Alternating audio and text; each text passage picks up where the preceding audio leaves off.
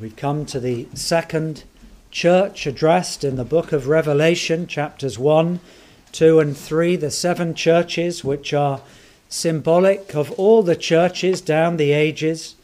Yes, it's a letter written to the churches at the time with their very specific local needs, but these are churches which teach us of the condition of us as believers at different stages, and each of us as churches could go through the various things which these churches went through. Smyrna, this is the smallest of the letters, verses 8 of chapter 2 down to 11.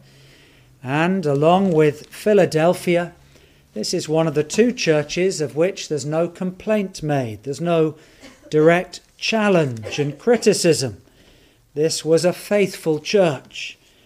Oh, that we would be like Smyrna and Philadelphia. No complaint given. Smyrna is what we would call modern-day Izmir in Turkey.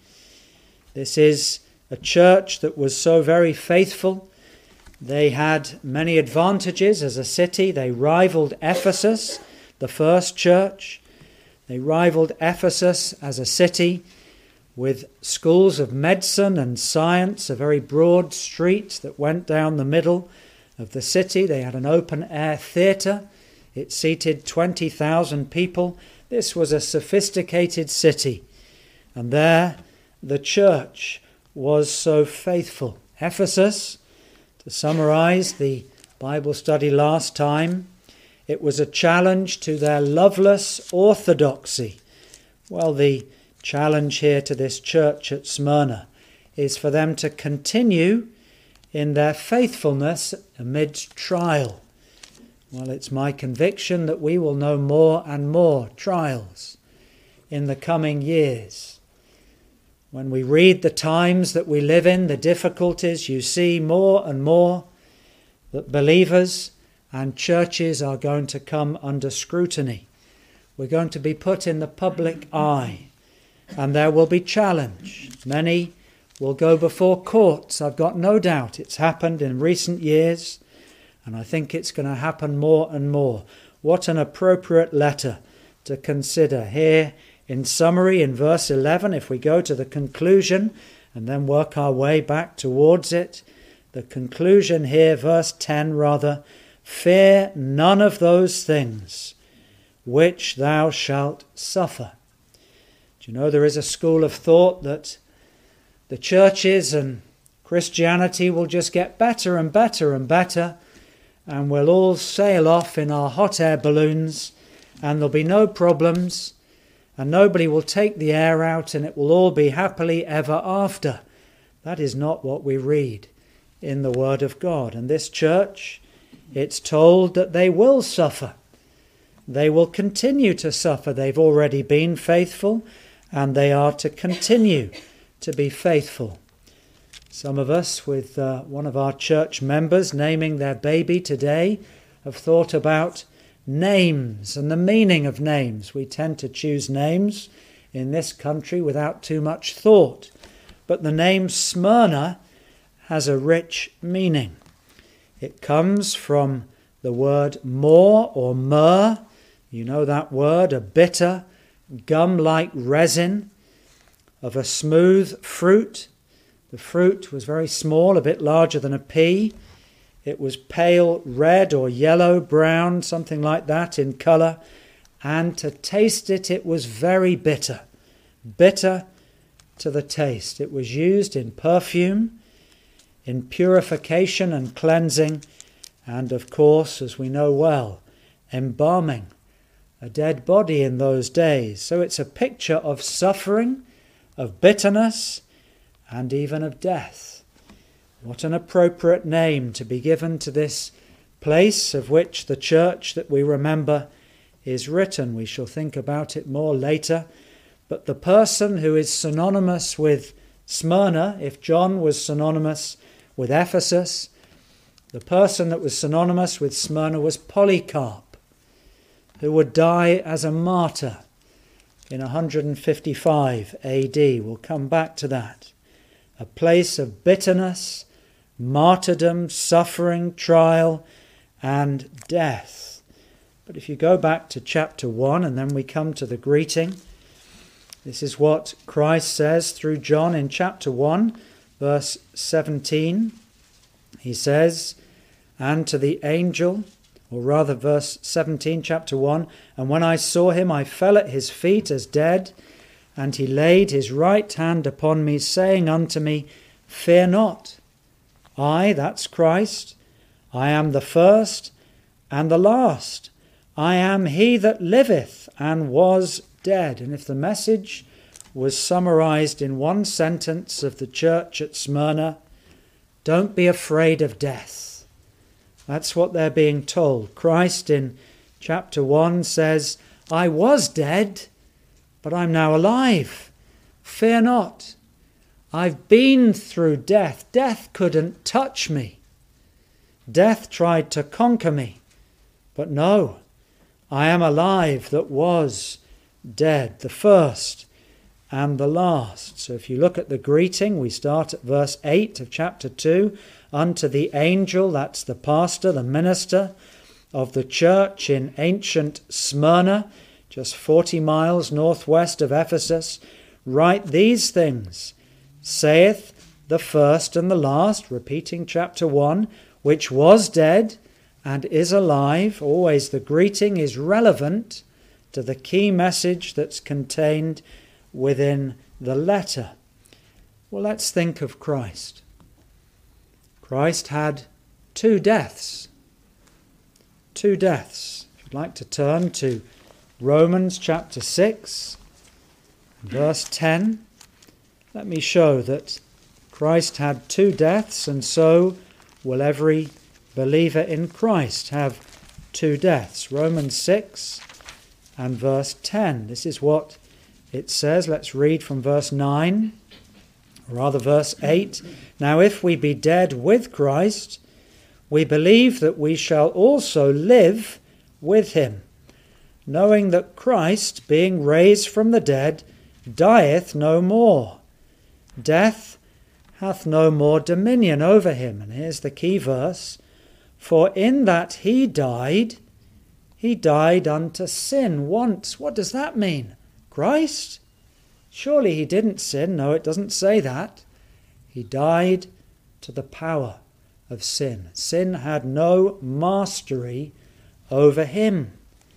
But in that he liveth unto God. So the first death that Paul says in that chapter 6 to the Romans is that Christ died to sin, in that sin had no power over him. He died once. Sin was never to come into his life. It was to have no rule over him, no mastery. He was tempted on those 3 occasions, but he never sinned. He died, as it were, in the picture, to sin. Sin had no mastery, no power over him. Well, he also, of course, had a second death, the death of his physical body. But death also, his second physical death, or rather his second death, which was a physical one, that also had no mastery over him. For 3 days, no decomposition, he came alive. The grave could not hold him. He passed through death. And so we take encouragement from this. This is what the writer is saying. I was dead, says Christ, but am alive. The 2 deaths couldn't hold a candle to him. They couldn't control him. The death to sin and the physical death couldn't hold him in the grave. So his life had no lasting death in it. Death did its utmost to destroy Christ, but it couldn't. It killed the physical body, but that's not our life. Our life is much more than the physical body. Our life is the spirit. It's the spirit within us. Death cannot do away with our life, because as a believer tonight, your life is hid with him in Christ. We're not to be afraid of death, and that's the message here to the church at Smyrna. Yes, we are to die to our self-will. Unlike Christ, the death to self is a slow and painful one. Each time that we have to say no to the flesh, it's painful. But the more we say no, and the more the old man, the carnal man, dies, and the old nature with it, the more joy we have, the more life, the more we're like Christ. And the life of Christ within us is proved, and just as he was dead to self, and he always did the Father's will, so we, if self dies, we will do the Father's will. We have to pass through this death to sin. So he goes on, verse 9. I know thy works, an expression used in each of the letters. He knew their character, he knew their demeanour, he knew everything about them, the difficulties and the trials, and that's true of us tonight. The Lord knows your life, he knows your marriage, he knows your school, he knows your job, he knows your treatment, he knows your family circumstances, and he says, I know thy works, thy deeds, the things that you have to go through, and I know your trials, your difficulties, your testings, your distresses, and I know your poverty. Oh, the Lord is so empathetic. And he can say that because he does know. Because he wasn't a phantom man. He was the real God-man. And so there is a reality to trials and difficulties. People sometimes say, oh, I know how you must feel, and sometimes we don't. We don't know what somebody's going through because we've never been through that exact thing, but the Lord knows. I know thy works, thy trials, the reality. He knows the reality, he knows the source. He'll come on to explain that, and as we shall see unfolding through this study, he knows the purpose of the trials that we go through, the pressures that we're constantly under. If you're a believer in Christ tonight, the Lord knows you're under pressure. If you're not under pressure, are you really living the Christian life? Have you not gone back to self and gone back to the old ways? No, this church here at Smyrna, they were being faithful, and the Lord knew the struggle they had to survive. Let me explain what happened. In those days, there was an edict from the emperor at the time, AD 97, when this letter was written, and they were commanded to bow down to the emperor. And they wouldn't do it. They just would not do it. And as a result, they became poor because they lost their jobs. They became hungry. They lost what they had. And they could have dwelt upon their poverty and everything they've lost. But the Lord says to them, the bit in brackets, not sure why it's in brackets, it stands out to me, but thou art rich. You've got everything. You've got new life in Christ. And your bank account's not to be the assessment of what you really are and your eternal riches. That's what he says to them. Go on, there's another thing here. The blasphemy. What was happening was there was those who were claiming to be Jews, but they weren't true believers in Christ. And they were slandering them, speaking badly of them. They were blaspheming them. They said that they were Jews, but they were not Jews of the heart, just outwardly. And they came from this extreme term, the synagogue of Satan. Literally, these were schooled in Satan's lies. They were being taught by Satan how to tell lies and deceive and pretend, and their religion was a complete sham, blasphemy. the synagogue of Satan. There was no love, no compassion. Sometimes we can have that in churches. Somebody says, oh, that's just not right. That person coming in and doing this and doing that. They come from this culture, that culture. And there's no heart, no compassion. They've not understood where they've come from. These Christians here in Smyrna, they had a faithful heart and they had lived obediently. And those who were criticizing were all law, and no grace. They were of the synagogue of Satan, teaching things that were not true. Well, we must be careful of that, careful of accusing others who perhaps don't have the light that we have. They don't have the upbringing, they don't have the insight, they don't have the books to read at home. Perhaps we could be more sympathetic, compassionate, not laying down the law, but drawing near and understanding the difficulties and the trials. Well, let's come on to think, why does the Lord allow these things? Why did this church at Smyrna, so soon after it had been established, why did it have to go through these trials?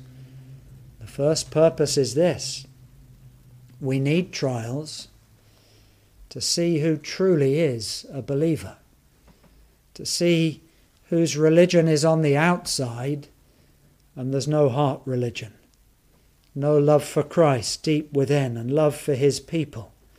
You see, there's a big distinction here between those who said they were Jews but those who are not, and those who really were faithful, who had stood up in the guild and say, no, I will not name the emperor's name. I stand for Christ, my King, my ruler, the one that died for me, the one that is my Saviour, my unseen Saviour, the one that I love and care for.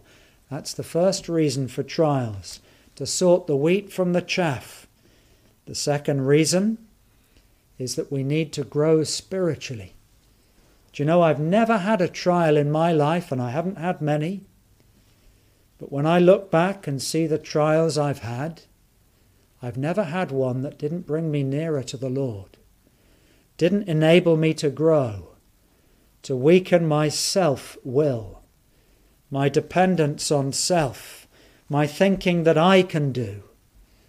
And every true trial that we have, and trouble and distress at home, at work, in church, does it not bring us to our knees? Does it not make us to trust in the promises of God and to believe that he is sufficient and that he is able and that he will help in time of need? So a second reason. What a message. Verse 10. Fear none of these things, which thou shalt, not might, thou shalt suffer. There will be an enduring experience for them. They've got to persevere. They've already been faithful. They need to keep on going on, being faithful, continuing to continue, as it were, to be faithful amidst the suffering and the difficulties. They will suffer, but don't be afraid. Let's turn to Acts 14 and verse 22 and see another group of churches that were suffering and see how Paul draws near to them. Acts 14 and verse 22. Paul and Barnabas, it says of them, verse 21 perhaps, 14 verse 21 Acts, and when they had preached the gospel to that city and had taught many, they returned again to Lystra and to Iconium and Antioch, confirming, the word there means strengthening, establishing, confirming the souls of the disciples and exhorting them, encouraging them to continue in the faith, that we must, through much tribulation, enter into the kingdom of God. This is what they experienced, why should we be an exception? Why should we go through life on peaceful beds of ease, as one of our hymn writers says, while others fought to win the prize and sailed through bruising seas? No, this church that Paul and Barnabas were encouraging, they were being told, no, we're not going to give you sweet words of comfort. No, you will enter the kingdom of God, but it will be through much tribulation. If you've not known much trial in your Christian life to date, if you're a young believer, well, are you living the Christian life as you ought? And if you are, be prepared for more suffering. This isn't a gloomy message. It's a message that sorts the wheat from the chaff, that strengthens faith. This is a normal part of Christian living in God's kingdom, that through trials we shall enter. The tribulation, the trials that we go through, they will reveal the extent of our faith. Think of Abraham. What a trial. What a trial. Going up Mount Moriah. They saw nothing until the Lord spoke and saw in answer to their faith that they were exercising faith in the promise, and then, only then, and they turned round and behind them was the ram stuck in the thicket, preventing Isaac from being taken. Oh, Abraham's faith grew, and so did Isaac's. The son was, as it were, resurrected from certain death, and the promise that the Lord would provide was fulfilled. Well, back to Revelation 2, verse 10. Behold, look carefully, the devil shall cast some of you into prison. What a gloomy outlook. This isn't a very pretty letter to read.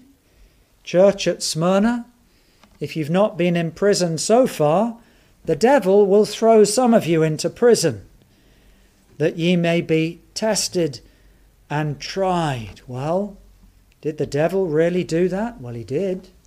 But he only did it when the Lord permitted it.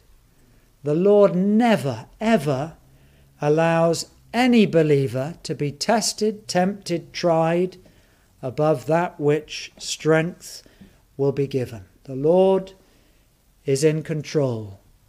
He's in control of this church. If he thinks that we need trials and testing, he will permit it. It will be for his purposes.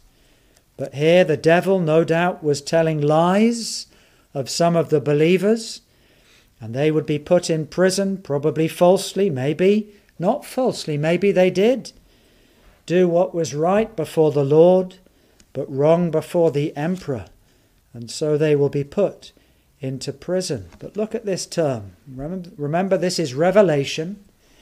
Ye shall have tribulation 10 days. What on earth does that mean? Well, we can look at all the numbers in the book of Revelation. 10 is one of those numbers which is a sign of completeness. There were 10 commandments. There didn't need to be 11 or 9. There was 10. It just means a limited but complete period of time. It wasn't literally going to be 10 days for every prisoner, but it would be just the time that the Lord permitted. A complete trial. Just enough to test faith, but not too much to bring us down. Why do some of us need to be put back into prison? Maybe we've forgotten what it is to be faithful, to stand up. Maybe we will have to be tested because our faith isn't yet strong enough. Maybe we've been believing some of the lies that Satan tells and whispers into our ears that God is against us. God is not against us. God is for us and with us. Maybe if we believe that lie that God is against us, then the Lord will have to allow certain trials. He doesn't do it to punish. He does it to test and to strengthen. Think of Job's faith, unshaken during his adversity. He doesn't rail against God in his affliction. He didn't even blame the devil. He didn't blame the people or his family. Instead, he did the opposite. He blessed God. He blessed God for all that he had done. And in the end, he saw that God gave him more than he lost. And that will be the case with us in the Christian life. If we have to suffer, if we lose, we won't really lose. We'll gain. We might lose earthly riches, but we will gain spiritual riches so that we are rich. So the exhortation here at the end of verse 10, be thou faithful unto death. The church that I used to be in would sing this at the end of each person that was baptized. What a good thing to say. I preached on this in Sri Lanka just recently on a beach with 4 baptized. Be thou faithful unto death, and I will give thee a crown of life. What's the death that we're going to go through? Well, remember again, there's 2 deaths. There's the death to self and to sin. Romans 8:6, to be carnally minded is death, but to be spiritually minded is life and peace. Oh, that's the first death. But then there is the second death, the physical death. But it won't hold us, just as it didn't hold Christ. Look at the promise here. There's a promise in each of these letters at the end. And I will give thee a crown of life, not any old crown, but the crown that Christ gives. Oh, that's a special crown. It's an eternal crown, a crown that can't be taken away because salvation can't be taken away. This is the crown put on our head, the part of us that thinks, the part of us that loves and desires to obey Christ. And in verse 11, he that hath an ear, let him hear what the Spirit saith unto the churches.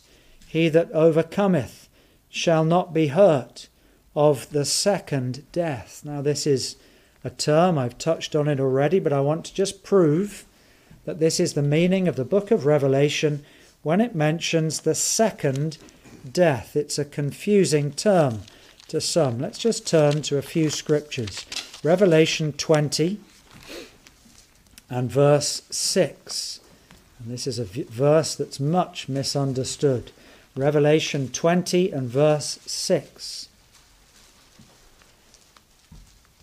Blessed and holy is he that hath part in the first resurrection. On such the second death hath no power. Well, that's speaking of Christ, but it's also speaking of every one within Christ who within Christ dwells. They've taken part in the first resurrection when we died to self and to sin, pictured in our baptism. That's why we have full immersion.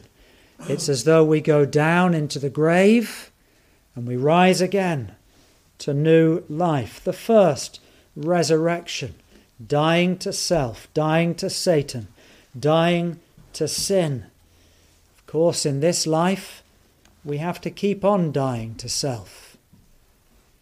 We have to keep on dying to sin in order for us to be blessed and holy. That's the first death, the first resurrection. On such, those who are true believers, the second death hath no power. Well, it had no power over Christ, and it will have no power over us. Don't be afraid of death, the Lord was telling the church at Smyrna. But they shall be priests of God and of Christ. Who's they? every true born-again believer who's come to an end of self, who's turned from sin and Satan and repented. They shall be priests of God and of Christ, and shall reign with him 1,000 years. Now, that's not a literal millennium. That's that time period from Christ's first coming to his second coming. And when the 1,000 years are expired, Satan shall be loosed out of his prison. How do I know it's not a literal 1,000 years? Well, is Satan totally bound now? No, he's not. He still tempts and tests the church and believers. But there will become a time when Satan will no longer do that, and he will no longer test the church. So that's the first scripture. Look down as well to verse 14. We see it mentioned as well in the same chapter, Revelation 20 and verse 14. And death and hell were cast into the lake of fire. They shall be no more. They'll have no power. This is the second death. And verse 15, a sobering verse. And whosoever was not found written in the book of life, Lamb's book of life, was cast into the lake of fire. The lake of fire for believers. In the second death, all it did was take away that which was perishable, that which was to be cleansed and to be taken away. That's what the second death does. What will that be for us? Sin will be no more. When we died to sin the first time, yes, it was a death to the mastery of Satan, the control of Satan, his rule. But in a sense, it wasn't complete, because sometimes he still gets the best of us. Not always, but sometimes. But at the second death, that which is perishable and corrupt, that will be taken away, and we will be cleansed and purified totally. We are already legally, but we shall be actually. But what a contrast, verse 15. Those who are not found in the book of life will be cast into the lake of fire. What a difference there will be. Do you love the Lord Jesus Christ? Whosoever will can come and take of the waters of life freely. The Lord turns none away. Whosoever will. But whosoever would not have him to rule over them, they will be cast away. And then turn on to chapter 21 and down to verse 8, or on the same page. But we'll read verse 7. He that overcometh, like those at the church of Smyrna, shall inherit all things. Oh, what a thing that is. All things. You don't need to fear death if you love Christ, if Christ is in you. I will be his God, and he shall be my son, adopted into his family. But the fearful, those who were sham in their faith, they wouldn't stand up because they were not true believers. The unbelieving and the abominable, the loathsome and detestable, those who did sinful deeds, murderers, whoremongers, sorcerers, idolaters, and all liars, shall have their part in the lake, which burneth with fire and brimstone. Another word for sulphur. The word sulphur means cleansing, purifying, which is the second death. The picture becomes clear. The second death for us is just passing from physical life to purely spiritual life, life in another form. Christ died in the body, but he didn't die. Spiritually, he was alive. When Adam ate the forbidden fruit, he left the environment and the realm of righteousness and life, and he entered into the environment and realm of self-will and of death and of damage to self. And just as in Adam have all been cast into the first death, all will die because the wages of sin is death. And we enter that realm of self-will and decay of the physical body and aging and corruption and the lies and the deception of the flesh. But in God's infinite wisdom, the second death for all who are in Christ will only be about cleansing and taking away of the perishable. And so we shall pass through the second death. It will have no hold upon us. And all who are dead in Christ shall rise again, just as he did.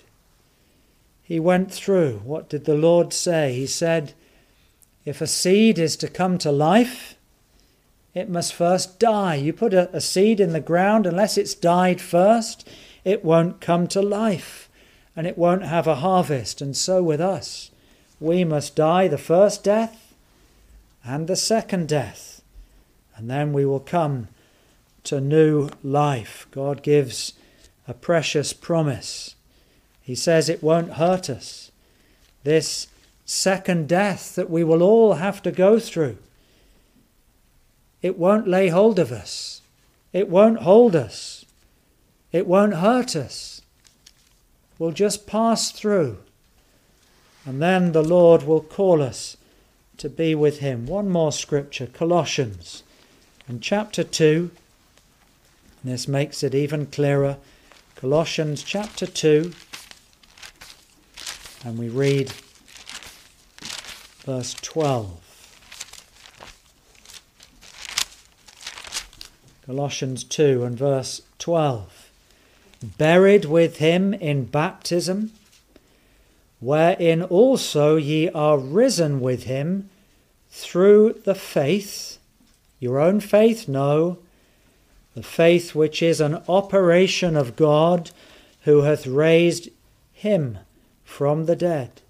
And you, being dead in your sins and the uncircumcision of your flesh, hath he quickened, brought to life, together with him, having forgiven you all trespasses.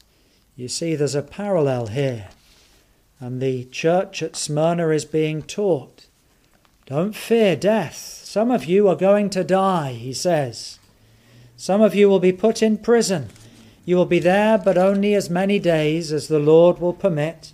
But whatever the future holds for you, be faithful unto death, and I will give you a crown of life. What about Polycarp? Let me tell you a little about him, just in closing. He was an apostle of John. John, who was on the island of Patmos. We believe that Polycarp was born in AD 69, and he held on tightly to the crown of life. He was the bishop, so-called, of Smyrna, or rather the pastor of Smyrna, as we would say. 60 years after this letter was written to the church at Smyrna, in around about AD 155. This is remarkable history. Revelation, AD 97. Polycarp was born in AD 69. He lived to a ripe old age of 86. And after this letter, the letter to the church at Smyrna, he was told to bow to Caesar. But he wouldn't renounce the faith. He said this, he's done me, speaking of Christ, no wrong. How can I blaspheme my king, who saved me? Well, the proconsul at Smyrna said to him, we will send wild beasts and fire upon you. And Polycarp famously replied, you threaten me with a fire, but that fire only burns briefly, and after just a little while it will be extinguished. But you are ignorant of the coming fire and eternal judgment and punishment reserved for the ungodly, quoting from Revelation 20 and 21. He said to the man, "Why do you delay? Come on, do as you wish." What faith! What faith! He was bound.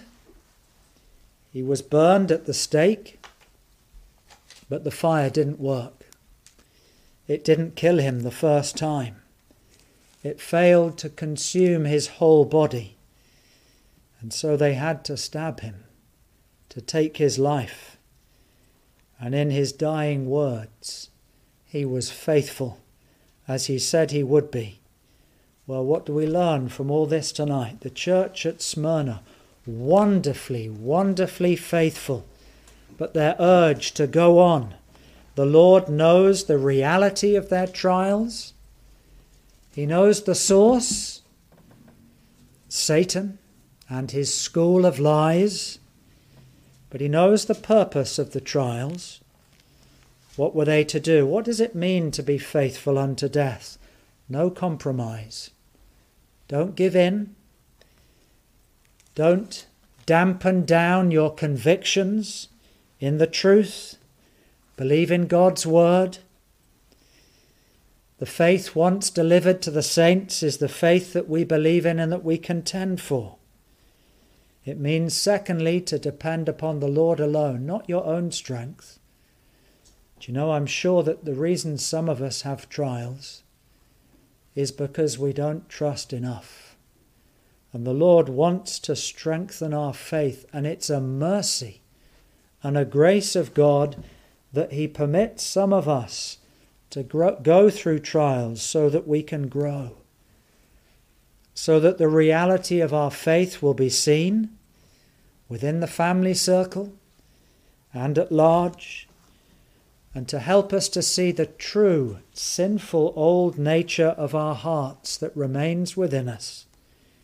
And the more we die to self, the sweeter will be our communion with the Lord, and the Lord will wean us from pride and self and sin, and then we'll grow in faith.